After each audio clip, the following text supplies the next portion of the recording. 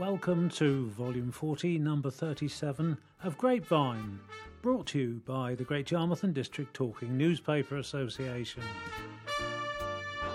This is online version number 25, recorded on the 11th of September 2020.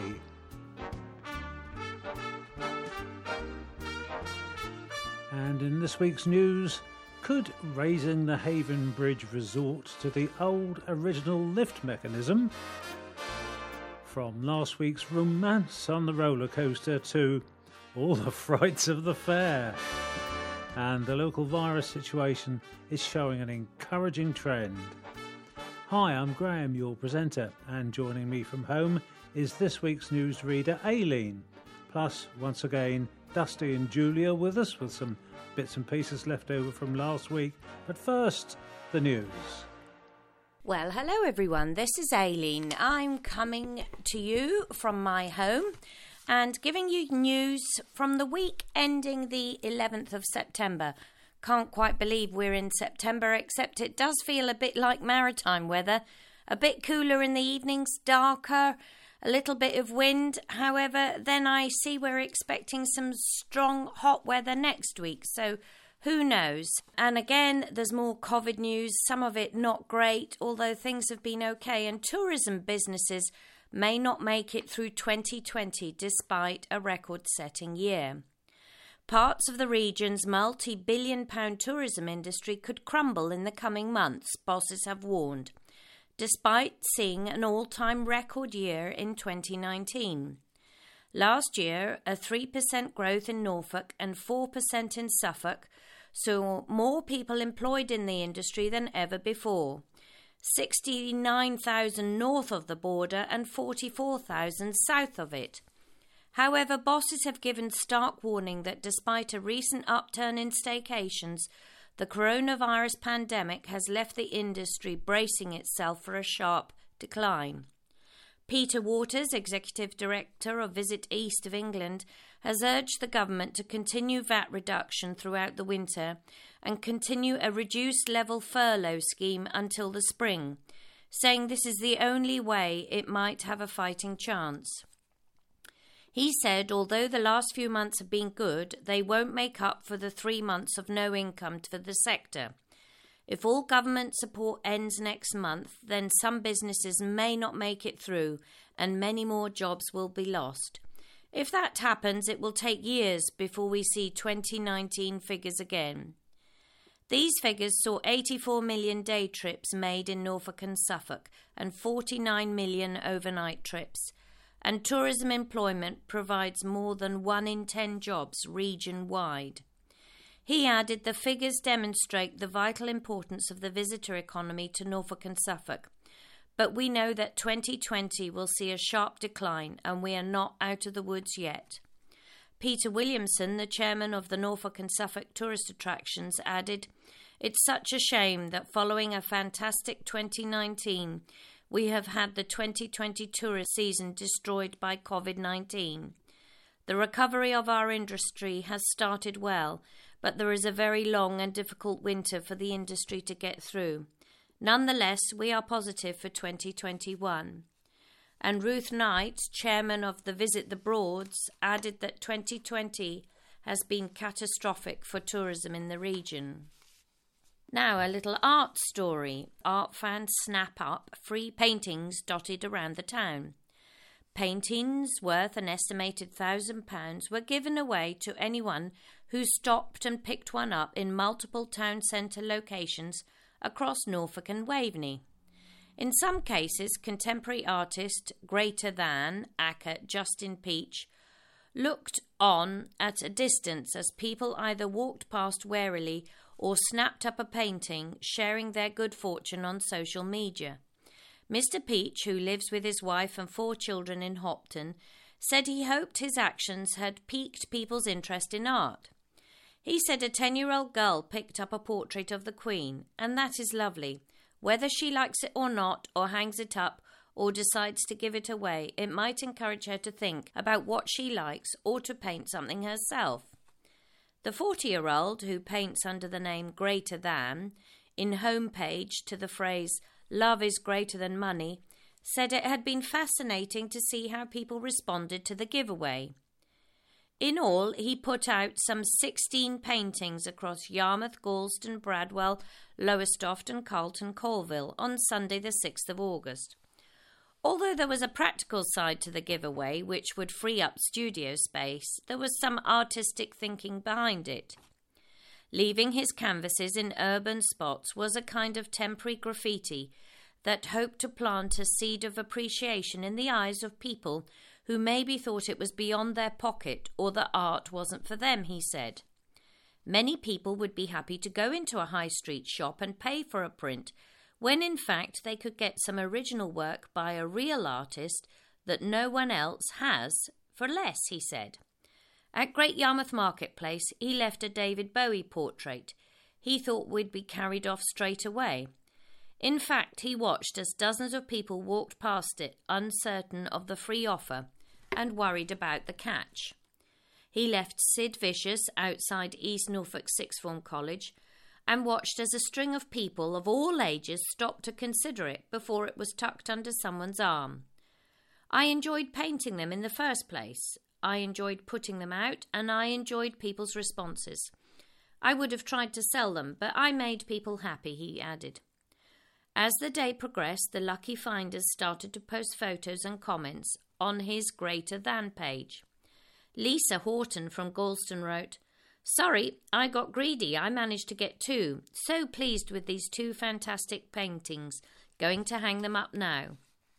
Gemma Morton Hill wrote, "Amazing art. Cheers, Greater Than," and included a picture of her daughter Macy holding a blue pop-up portrait of the Queen.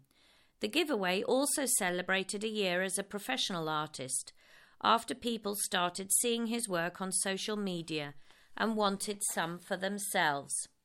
Well, I think that's fabulous. It's like a treasure hunt, isn't it?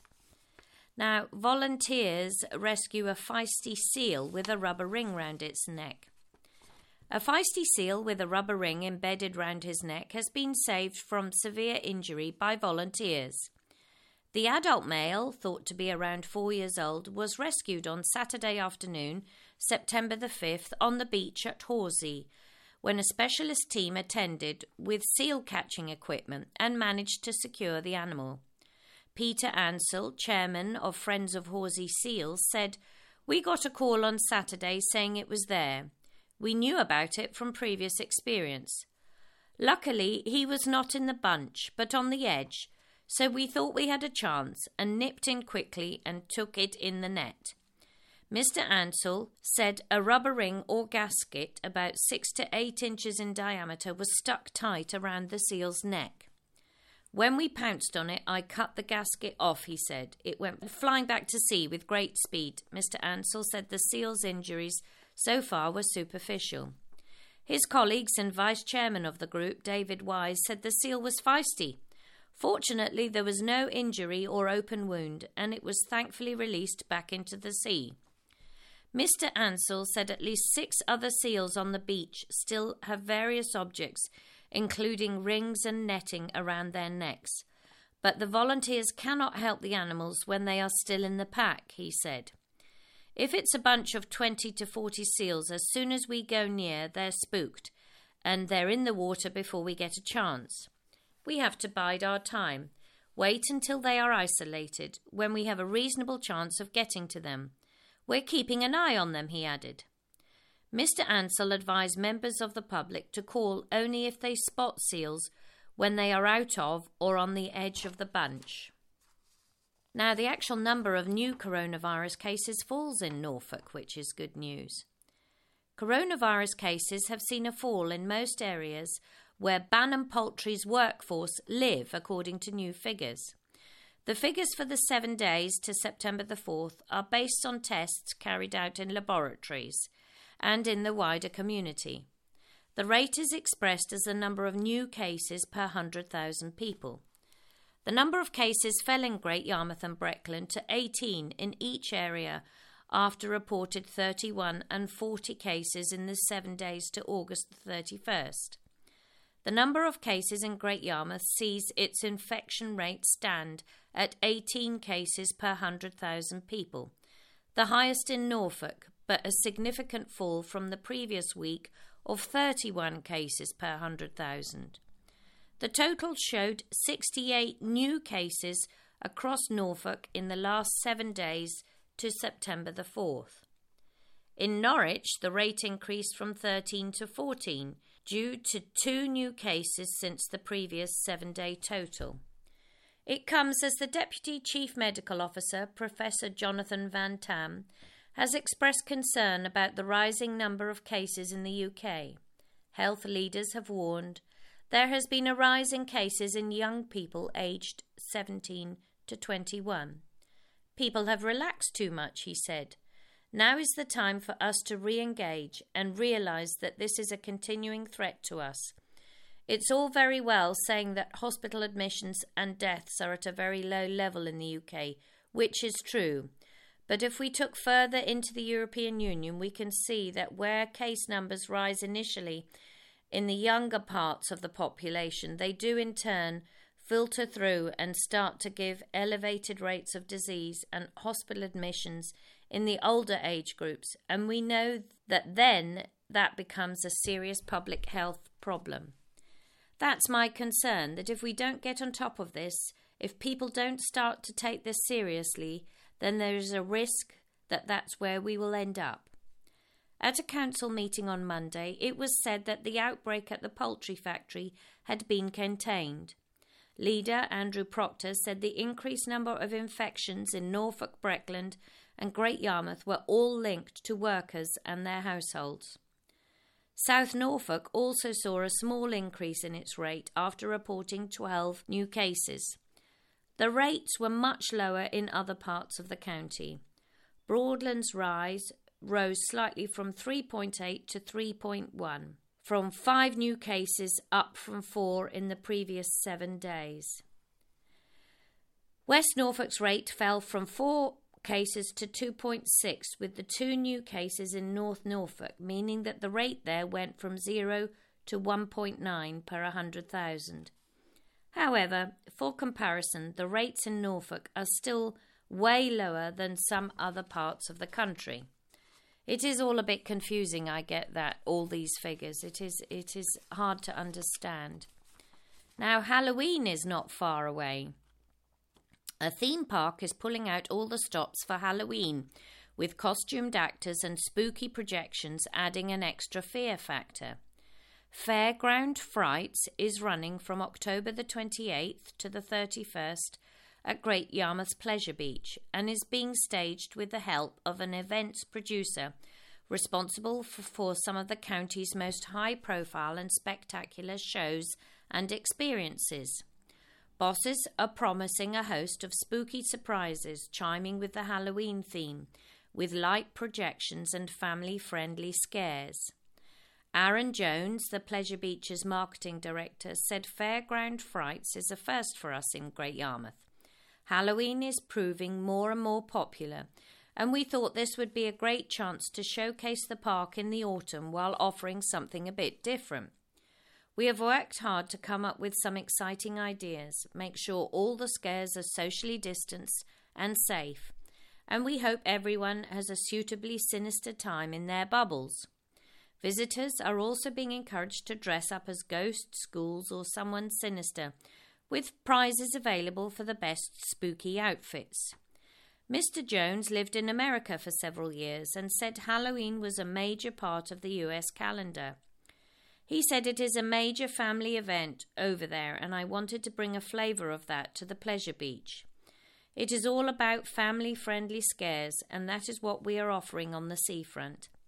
Fairground Frights will be open to those aged 5 and over, with spooky fun for younger visitors from 12 till 4 p.m. across the October half-term. Helping to stage Fairground Frights is Norfolk-based events producer Ollie George, known for the concert and events season at Taverham Hall and the Norfolk Showground, and for collaborating on the Polar Express train experiences. Mr. Jones added, "We are really pleased to partner with Ollie and his team on this. Their experience of theatre, events and family entertainment will help us create plenty of family frights. Tickets are priced £17 each and will be available via www.pleasure-beach.co.uk from September the 4th. Now football season's off again, and the stress and anxiety of beating football sessions kicks off again. A football programme aimed at helping men deal with stress and anxiety has kicked off again after suspension during the pandemic. All to play for sessions are relaunched in Norwich and Great Yarmouth on September the 7th, giving men a chance to get a good kickabout and socialise with others. The weekly sessions are free to drop into, but have been on hold since March when lockdown measures were put in place. Active Norfolk Project Officer Sam Watts, who administers the programme alongside Norfolk and Suffolk NHS Foundation Trust, said the return of the sessions is an important step in helping local men deal with the pressures and stress that will have been mounting due to the pandemic. With the new safety guidance in place, we are ready to welcome other men who feel they could benefit from the programme. 3 programmes started this week in Norwich at Gulls, Open Academy in Heartsease, and the FDC in Bowthorpe, as well as a session in Great Yarmouth at the Wellesley Sports Ground. All are free to attend and no referrals are required.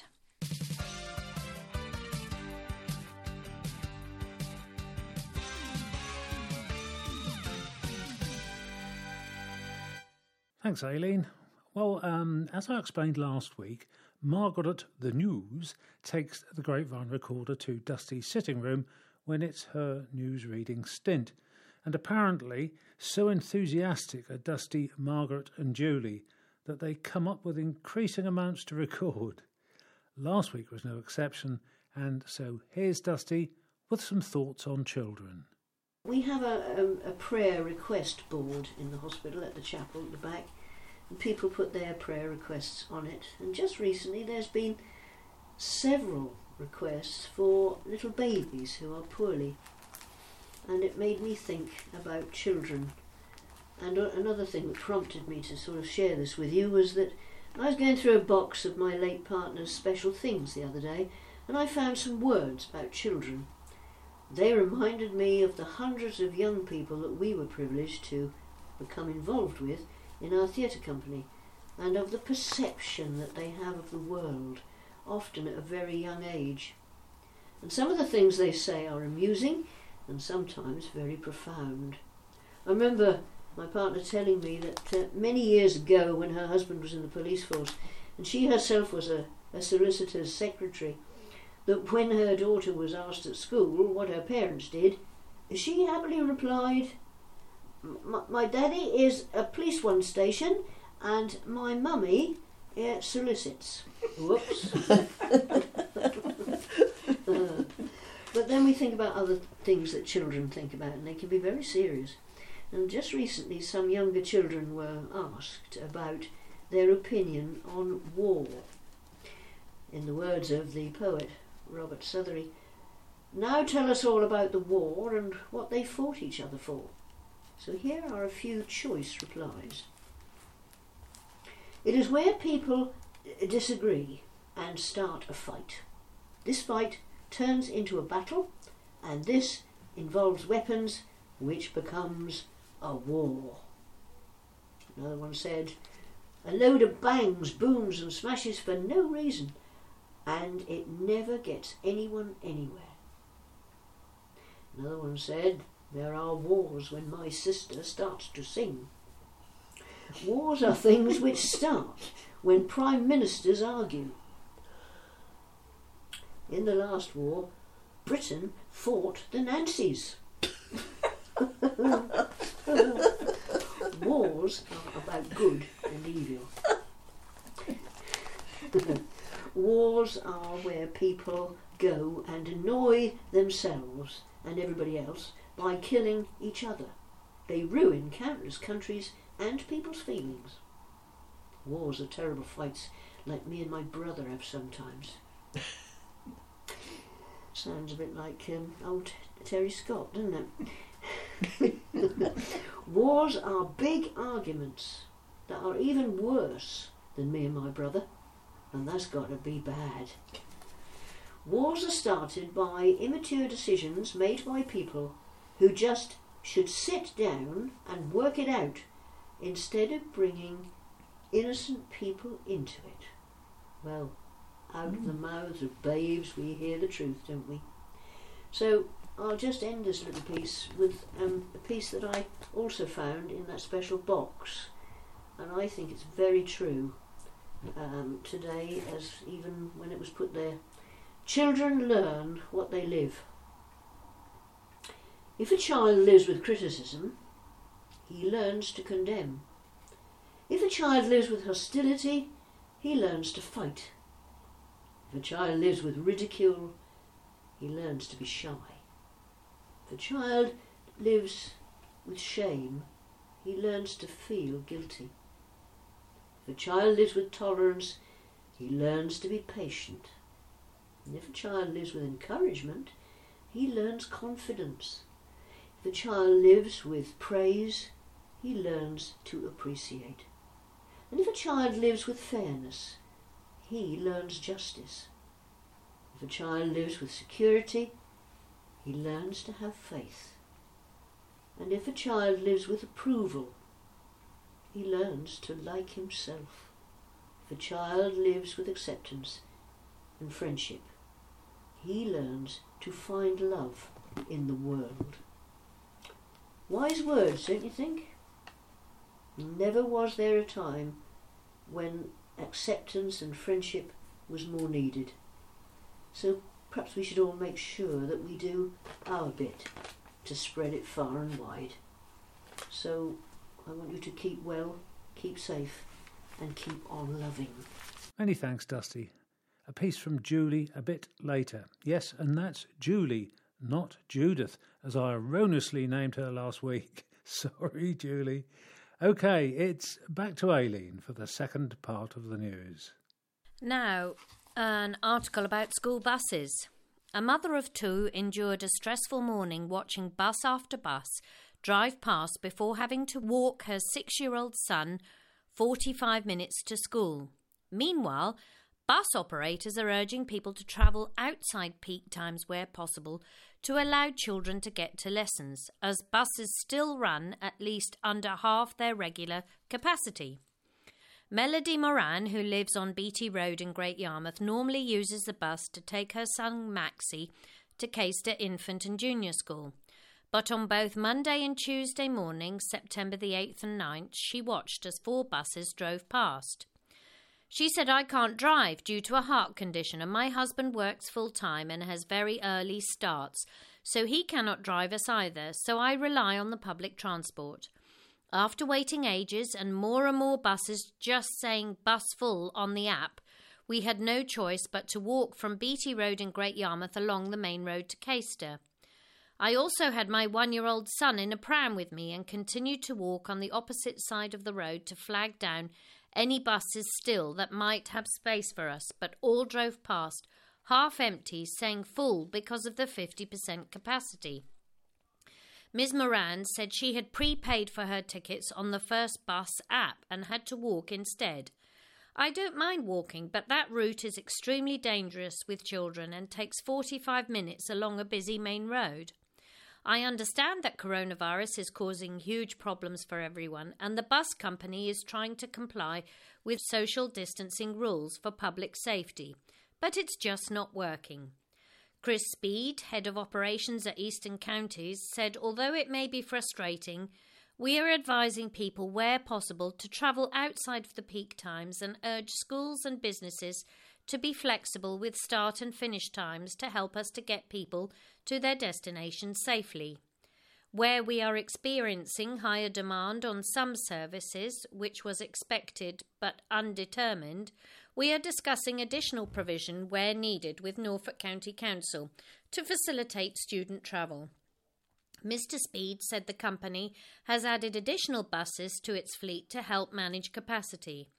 In addition to the dedicated school buses that we have been assigned by the local authority, We are running our normal commercially operated services, with many running close to schools and colleges en route to outbound destinations that students can use for travel, he added. Now, a planning inspector rejects a hotel owner's appeal to turn a building into flats. The planning inspectorate has rejected a seafront hotel owner's appeal to turn his eyesore holiday accommodation into residential flats over fears it would damage the tourist economy. Yannick Masrani proposed to convert one of the two buildings which make up the Sea Princess on North Drive, Great Yarmouth, into 10 flats, but it was refused by Yarmouth Borough Council's Development Control Committee in October last year, citing fears of overdevelopment and the plan's incompatibility with holiday accommodation policies. Now, Mr Masrani's appeal to the Planning Inspectorate challenging the Borough Council's refusal has also been dismissed. In response, Mr Masrani said, "Of course I am disappointed with the decision that's been made, but I do not wish to comment further at this stage." Inspector Price, in a decision notice issued on August the 27th, said Mr Masrani's plans to turn part of the annex building into flats would conflict with Great Yarmouth's role as one of the nation's main seaside holiday resorts. In the document, Mr Price outlined the property as within a primary holiday accommodation area, designated in the 2001 Great Yarmouth Borough-wide local plan. This policy, known as HOU 22, says the conversion of use of properties to permanent residential uses within primary holiday accommodation areas will not be permitted, in an effort to preserve prime holiday accommodation. Under the reasons for which Mr Price dismissed the appeal, he said the increasing residential development would come at the expense of hotel frontage.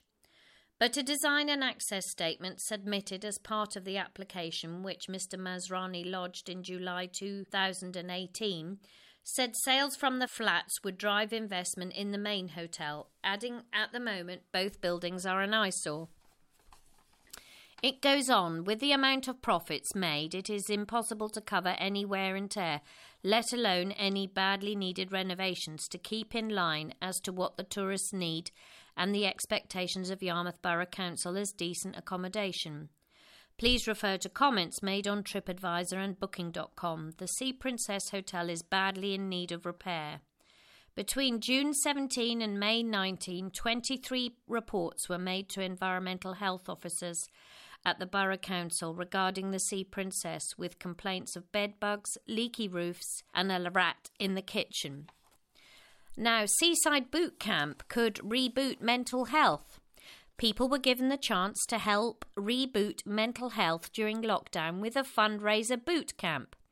The event was held in Hemsby on Friday, September the 11th, and was open to all ages and abilities, with activities ranging from circuits, tire pull, ropes and yoga in 2 45-minute sessions. James Bensley, a borough councillor who is open about his own mental health issues, said the fundraiser for Mind was being staged by the Village Co-op store and the Richardson's Holiday Park. It took place on Holiday Park land towards the bottom of Beach Road and saw Andrew Laban and his team of instructors putting participants through their paces. Sessions were limited to around 45 people and a donation of around £5 was suggested. Mr Bensley said the event was COVID safe and could be rolled out more regularly to visitors and locals if it proves a success. Now, traffic chaos in Winterton apparently. A webcam showing queues and a blackboard advertising drivers of waiting times could solve some traffic problems in a seaside village. The suggestions made at a meeting at Winterton Parish Council follow a consultation held by councillors in the summer after complaints about roads frequently clogged by cars taking people to see the seals and the beach. The issue led last January to the introduction of new rules banning drivers from parking on the northern side of Beach Road, a narrow lane between the dunes, all year round. Noel Gaylor, a Great Yarmouth Borough councillor who attended the meeting, suggested using a webcam to see how long the queue was at peak times. Speaking on Monday, Mr Gaylor said, "We have webcams elsewhere in the borough. There are a couple on Marine Parade in Great Yarmouth. I just feel it would be an economical way of allowing people to see what's happening in Winterton. He said there were at least 3 places in the village, the Coast Guard hutch, the beach cafe and the village hall, where the webcam could be placed. People thinking of going to Winterton would be able to have a look at an up-to-date state of the traffic, the number of people queuing and the parking. It would be good for this purpose, he said. At the meeting on August the 26th, member of the parish council, Nigel Coe, said he was pleased that over 150 people, as well as local police, had attended the consultation event. Minutes also state that cones were mentioned as a way that could alleviate parking on junctions, while a blackboard provided by the council could inform people of the car park waiting times. The village had been plagued in the past with parking issues. During Christmas 2017, there were chaotic scenes when cars blocked the road and were driven over the pavement onto the dunes. Earlier this year, nails were found on Beach Road, with speculation that they had been left there by a disgruntled villager. And it's true to say parking upsets everybody all the time. Now, new images have been released of the £26 million Seafront Leisure Centre as the opening date is pushed back. The target opening date of Great Yarmouth's new £26 million leisure centre complex has been pushed back to 2022. The officials say work will start this autumn, affecting the time frame to complete the project. The update on Great Yarmouth Borough Council's website came as hoardings went up at the Golden Mile site, tracing the resort's holiday history and featuring new images of the build. It's the second time the project to build the new water and leisure complex on the landmark Marina Centre site has been delayed. Originally, council bosses said it would be ready by summer 2021, pushing it back to winter next year after the discovery of asbestos. The new leisure facility, set to take the same Marina Centre name, is billed as a once-in-a-generation opportunity. It will be around a third of the size of the previous facility, with curling water slides and a splash pad fun park. The old centre closed in October 19 and the site has been completely levelled, opening up views to the beach not seen for 40 years and creating a tourist attraction in itself. As well as trumpeting the new leisure centre that will soon be taking shape behind them, the hoardings will act as a blank canvas for artists looking to make their mark, the authorities said. The council is decorating the Marine Parade frontage with a 185-metre artwork wrap showcasing the resort of yesteryear and things people can do and see today.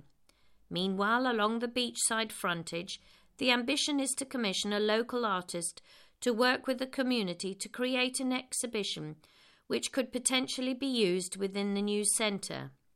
An artist dubbed Yarmouth's Banksy has already added his works to the hoardings. Carl Smith and Trevor Wainwright, leaders of the main political groups, tagged it an exciting project milestone, adding, despite the additional challenges of COVID, which unavoidably impacted the availability of hoarding boards, the council's project team has done incredibly well to keep everything moving forward. Currently, the council is progressing procurement on the construction contract award, and we are aiming for start on the site this autumn. Earlier this year, the guidance was that contractors aim to be on site by July. According to the Borough Council's website, the target opening date has been revised to 2022. Any artists are asked to contact julia.devonshire@great-yarmouth.gov.uk. Now, on the ball, Yarmouth, Bloaters fans now have their own anthematic song.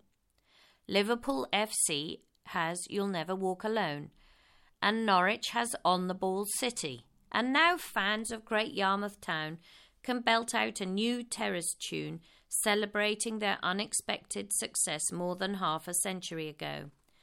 Great Yarmouth Town's win against Crystal Palace in the first round of the FA Cup in 1953 remains the stuff of legend. The Bloaters' proud victory has now been the inspiration for its first anthemic, I think you say, football song, complete with a catchy chorus. Its writer hopes will get the whole town singing. Matthew Seeley's Down the Wellesley came about as part of a research project involving Herringhouse Trust and the Great Yarmouth Preservation Trust, looking into the history of the ground, whose grandstand dates to 1890. Having been approached to write a song, he decided to focus on the famous FA Cup win of 1953, when some 9,000 fans packed into the venue with fishing boxes piled up to make stands. The upset remains the team's most significant win to date, with the home crowd stunned to witness a 1-0 victory. But the chant-friendly chorus focuses on the joy of being a loyal fan. With win or lose, the Bloaters are my team. Mr. Seeley of Southtown Road, Great Yarmouth, said being a lifelong Norwich City fan was the perfect backdrop for a song whose lyrics were about being loyal, whatever the final score. The father of three has a passion for the town's heritage and said it was an honour to record the song, especially given the involvement of Herringhouse Trust, a charity that helps the homeless. On Saturday, the nostalgic song, written in the folk tradition inspired by Bob Dylan, will be played at the ground for the first time as the Bloaters take on Sudbury Reserves in their second match of the season. Club manager Rob McComb said the club was keen to celebrate its heritage and roots as it looked to connect with new fans, and that Down the Wellesley had come at the perfect time to help them to do that. He said the catchy chorus and simple melody, the hallmark of any good football chant, meant it was easy to pick up, adding, "It will be nice to hear people singing it." One of the things that our chairman, Jack Jay, is keen to embrace is what the club has been about, and having an iconic song is part of that. The Wellesley ground with its wooden stand is reckoned to be the country's earliest surviving football grandstand. Today they usually plays to a home crowd of around 100. The ground has reopened for supporters, and kick-off on Saturday is at 3 o'clock. I almost wish I was able to sing it to you, but I'm a terrible singer and the words aren't listed here. But it's nice to know that someone is trying to rally support for Great Yarmouth FC.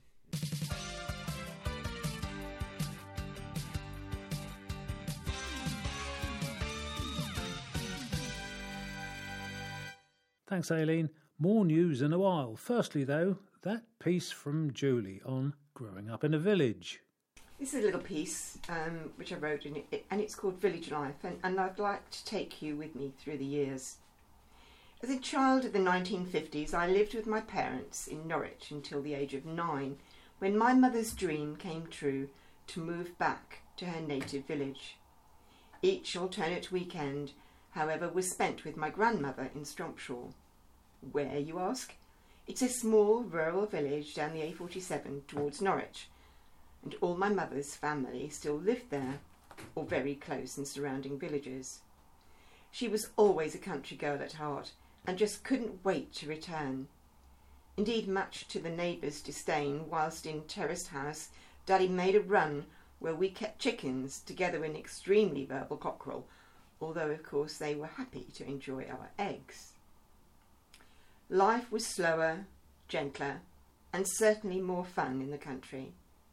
My grandmother, who didn't like the titles of nanny or grandma, called herself Nan Gran, and she was a throwback from Victorian strictness and determination, but with a loving heart somewhere in there. There was one. My grandfather was a gentle giant, a recipe for disaster in a small cottage with low beams.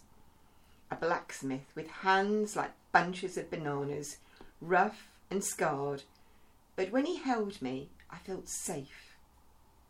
One day he and I were sitting on the bottom of the winding staircase, looking out of the window at an incredibly large moon, and he softly said, "One day there will be a man on the moon." And I remember thinking, Why would anyone want to do that when we can see it so well from here? My granddad was long suffering on a Sunday. Nan Gran ran our Sunday school, and therefore after a breakfast of her horrendous porridge, honestly, you could lay bricks with it, it was dreadful, came the ritual of us donning our Sunday best, which in Nan Gran's case included some clip-on earrings, which pinched her lobes terribly, but it was almost like a penance each week to suffer them. As a devout Christian, she taught us our Gospels, Catechism, Beatitudes and Psalms. She loved to sing, so obviously young voices were soon trained into the pointing of psalms. Who on earth thought of that idea?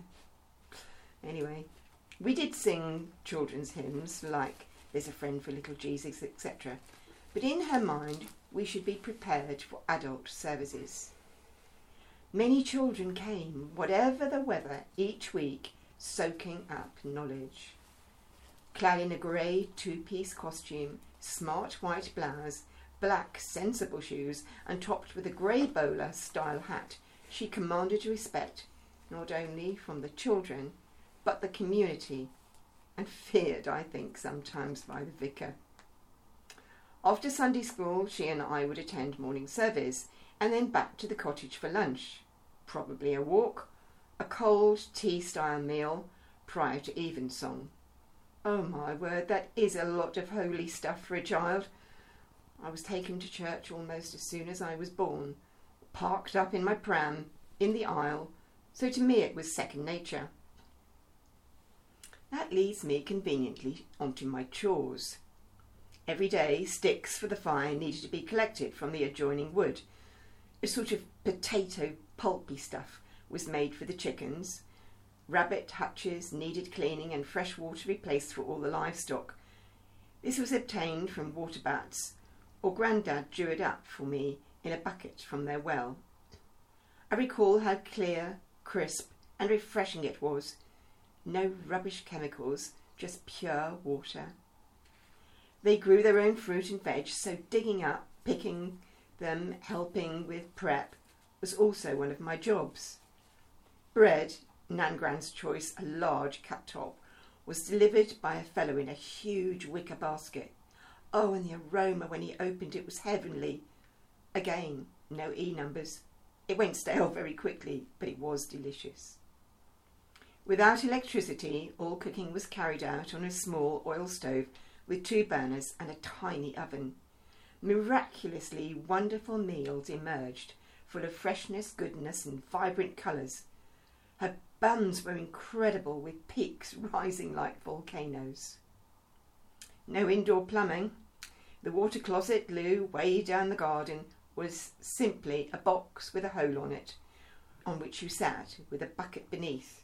Once a week, the Violet Man, that's what Nan Gran called him, came with his cart to empty said contents.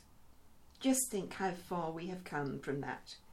We now have public loos whose doors open electronically and flush automatically when one rises from the seat, and even jets water across the floor to hygienically prepare for the next occupant. Now that's progress I do appreciate. Life evolved around the church. Jumble sales, when folk queued up to roughly rummage through piles of off-cast clothes and shoes. A bric-a-brac stall, basically full of what was then junk, but would now fetch a fortune as antiques. Easter was a time we had new bonnets, white socks, new Sunday best shoes and frocks made by our mums. Nan Gran ensured that we were well aware of its biblical importance and that egg hunts were a very minor part. Summer fetes were marvellous fun, held in the rectory gardens. Copious stalls including fruit and veg, cakes, again bric-a-brac. Adults rolled balls, hopefully through small holes, for a prize of a real pig. Best pet competitions, and always a favourite with everyone. A children's fancy dress. No shop-bought outfits here. The ladies of the tea stall provided never-ending cuppers and squash throughout the whole proceedings. Harvest festivals, here we're back to harvest again, were amazing. The church decorated beautifully. Mixed aromas met you upon entering. At the altar, blessings of thanks were offered for each item of produce by His Reverence. Christmas bazaars, carols singing around the village, ending up at the rectory for well-earned hot festive treats. Each church window lovingly decorated, all made more magical by the erection of a ginormous tree in front of the rood screen. Singing filled the rafters with carols. Snowball fights, go-kart races, tree climbing, mud pies, bonfires, these were halcyon childhood memories. I live in the same village to this day, and to be honest, apart from domestic modernisation, a bus more than twice a week, and a few more houses, the fundamental structure of our year hasn't changed. I'm so grateful that in some ways life here has almost stood still. Call me old-fashioned, but that's the way I like it. Thanks, Julie. Last part of today's news now. Here's Aileen. Now more building appeals. A bid to build 23 houses in a village have been recommended for approval. The houses would be built on the grounds of Beechcroft on Station Road in Ormsby, and the proposal will be discussed next Wednesday, September the 16th, at a meeting of Yarmouth Borough Council's Development Control Committee. The development would include 17 detached, 10 semi-detached and 6 affordable houses. The applicant already has approved for 7 detached homes in the garden, and both schemes would be accessed from an extension to Foster Close. A report to the members of the committee outlined objections to the plan. Ormsby with Scratby Parish Council has raised concerns over access, highways issues, road safety and overdevelopment. Neighbours and residents have noted the cumulative impact from other major new developments locally and the failure to properly consult all neighbours. Planners recommend approving outline planning permission to the site, stating the site at the edge of the village and density is therefore appropriately low. Approval would be subject to the developers providing approximately £70,000 for primary school education and £2,475 for contributions to the library service. Now, champion farmers reclaim their inter-club bragging rights.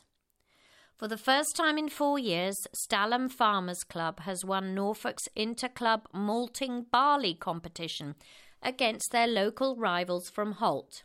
Club champion George Gay of Moteby Farms in Thrigby near Great Yarmouth was awarded the Supreme Championship for his winning sample of Laureate Spring Barley grown in 2019. He beat defending champion William Mack of Hempstead Hall, who had won Holt and District Farmer Club's Malting Barley Trophy again this year with another spring variety, Propino. Mr. Mack took the Interclub trophy from Stalham in 2017 and has since retained it with a succession of impressive barley crops. The Interclub prize was awarded by Bob King of the Crisp Malting Group in Great Ryborough near Fakenham. The trophy should have been presented at Stalham Farmer Club's annual dinner in March, which has since been cancelled. There was also a success after 13 years for club president Thomas Love and his son William of Walcott Farms in the Potato Cup. Their crop of Rooster variety pushed two-time winner Tim Patworth of LF Patworth in Felmingham into third place. The judge, Dennis Walsh, awarded second prize to Robin Baines with a crop of Innovator. In the highly contested competition for sugar beet growers, there was a first-time winner in the Cantley Cup. Bernie Ellis of Ellis & Son at Eastfield Farm in Hickling achieved the best overall result in the 1920 campaign, ahead of another former club chairman, Kevin Starkings of Beelow Green Farm, Coltishall. In the whole beet crop category, John Tallowin of Hickling took the trophy from Alan Beck of Brunstead, who finished third, while L.F. Pampworth was second. Ken Matthews was the judge. The best 2-acre concept was a close result, with Will Sands of HBS Farms finishing ahead of Richard Hurst of Ormsby, while Thomas Love's Walcott Farms was third. Sarah Bebb of British Sugar judged. Well, my goodness me, I never knew that all those competitions ever ran. It's interesting. Now, a bit of a ghost town. Yarmouth Racecourse director talks on life without crowds. On Ladies' Day at Great Yarmouth Racecourse, the tills would normally be ringing into the night. The event was originally scheduled for next Thursday, September the 17th, at the venue on Jellicoe Road, but like most other large gatherings has been cancelled. Glenn Tubby, director of the racecourse, said that crowd is the highest spend per head of the year. It's a great night for the bar and the restaurant. Horses will still race on the day, with competition having resumed in June behind closed doors. But without the public, with the atmosphere, it just feels a little bit sterile, Mr. Tubby said. It's a bit of a ghost town. The biggest crowd over the year would normally be 7,000. That would happen on the August bank holiday weekend, while the lowest would be 1,500, the venue getting on an average of 2,500 visitors a day. It's a substantial amount of money we've lost this year, Mr. Tubby said. Not only has the racecourse lost income from spectators, but also from cancelled events, weddings, school proms and conferences.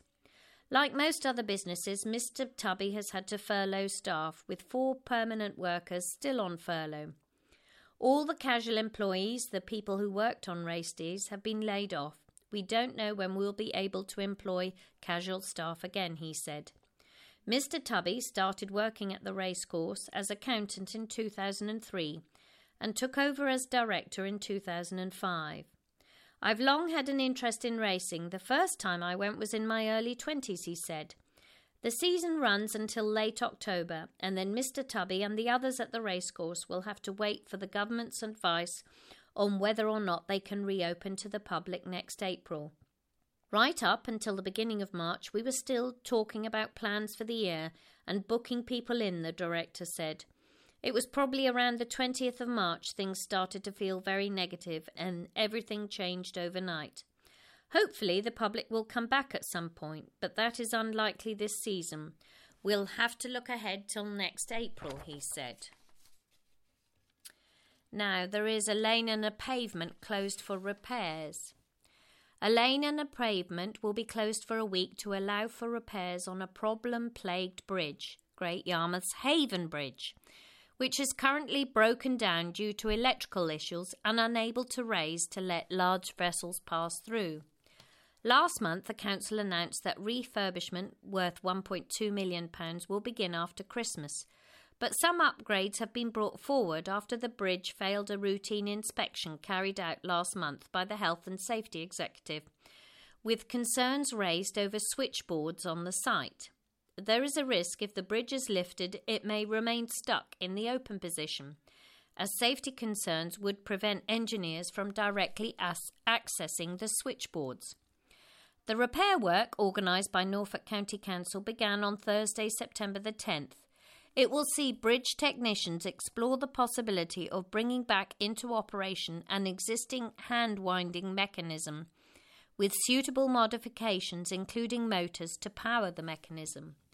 The mechanism, which dates back 90 years to when the bridge was built, had been taken out of use a number of years ago. The investigation work will require a temporary closure of one of the traffic lanes heading east towards Yarmouth until Friday, September the 18th, from 7 a.m. to 4:30 each day. The path on the north side adjacent to the closed traffic lane will also be closed, but pedestrian access over the bridge will be maintained via the pavement on the south side. Once the investigation has been carried out, the council will know whether the option is feasible as a short-term means of operating the bridge periodically to allow vessels through. Although this will need to be at night with a full road closure because the hand-winding mechanism will take considerably longer to lift the bridge than normal. The repairs are scheduled to last until September the 18th. Last summer, the 90-year-old bridge froze while open, leading to chaos for motorists and pedestrians. Now, a drug story. 2 properties in the Great Yarmouth area have been issued with closure orders after complaints of drug and antisocial behaviour. A property in Primrose Way, Bradwell, has been subjected to a full closure order following reports of such activity at the address since October 19. The closure order means no one can enter or remain at the address for 3 months. Elsewhere, on Napoleon Place in Great Yarmouth, a property has been subjected to a partial closure order following ongoing complaints of drug activity. The order excludes all but the registered occupant and owner from entering or remaining at the address. The Great Yarmouth and Galston Safer Neighbourhood teams, working with the Yarmouth Operational Partnership team, were granted the orders at Yarmouth Magistrates Court on September the 3rd. Sergeant Christopher Giddins said the orders granted by the courts demonstrate that local neighbourhood teams will use all available powers and legislation to deal with antisocial behaviour and criminality linked to addresses. The public can be reassured that we will continue to target addresses and those responsible for these types of behaviour to protect and safeguard our communities. Now, buses are going to replace trains again. Seems to me like a lot of the public transport network is in a bit of a mess. Buses replaced trains between Norwich, Great Yarmouth and Lowestoft on Wednesday morning, September the 9th, after problems with the railways.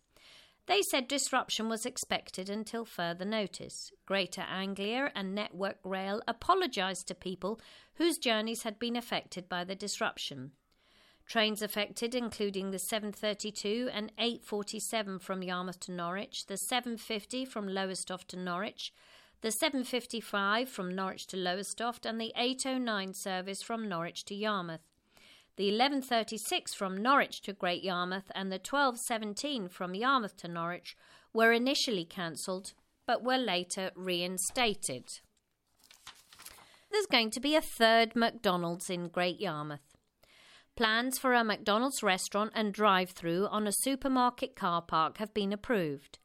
The bid to bring another fast food outlet run by the franchise chain to Great Yarmouth brings the total number to 3. The scheme at Asda in Acle New Road is said to create 35 full-time and 30 part-time jobs, according to the applicant. In determining the proposal, officers at Yarmouth Borough Council noted the new restaurant was not near any schools. Although it was noted it could lead to more traffic queuing in the area, a report said the impact was unlikely to be severe. The restaurant and drive-through will sweep away 119 parking spaces, although 445 will remain. It will also involve the reconfigure of the click and collect area. In the papers, McDonald's say it is seeking to increase its representation in key locations. The restaurant will have an outdoor play and patio area and likely to be open 24 hours a day. Yarmouth already has 2 other McDonald's restaurants in the town, one at the town centre and one at Gapton Hall Retail Park. Now, that's all the news we've got for this week. Not quite so much COVID, but most of it related to COVID. I'm heading up north, if Nicola Sturgeon will allow me up, to go and visit my mum in Dunblane and spend some time in Scotland with her. So I hope you keep well till I'm back. Can't believe how we're now nearing Christmas. Still a worrying time for everyone. So stay safe, keep well, keep cheerful. And this is Aileen wishing you well. Bye for now.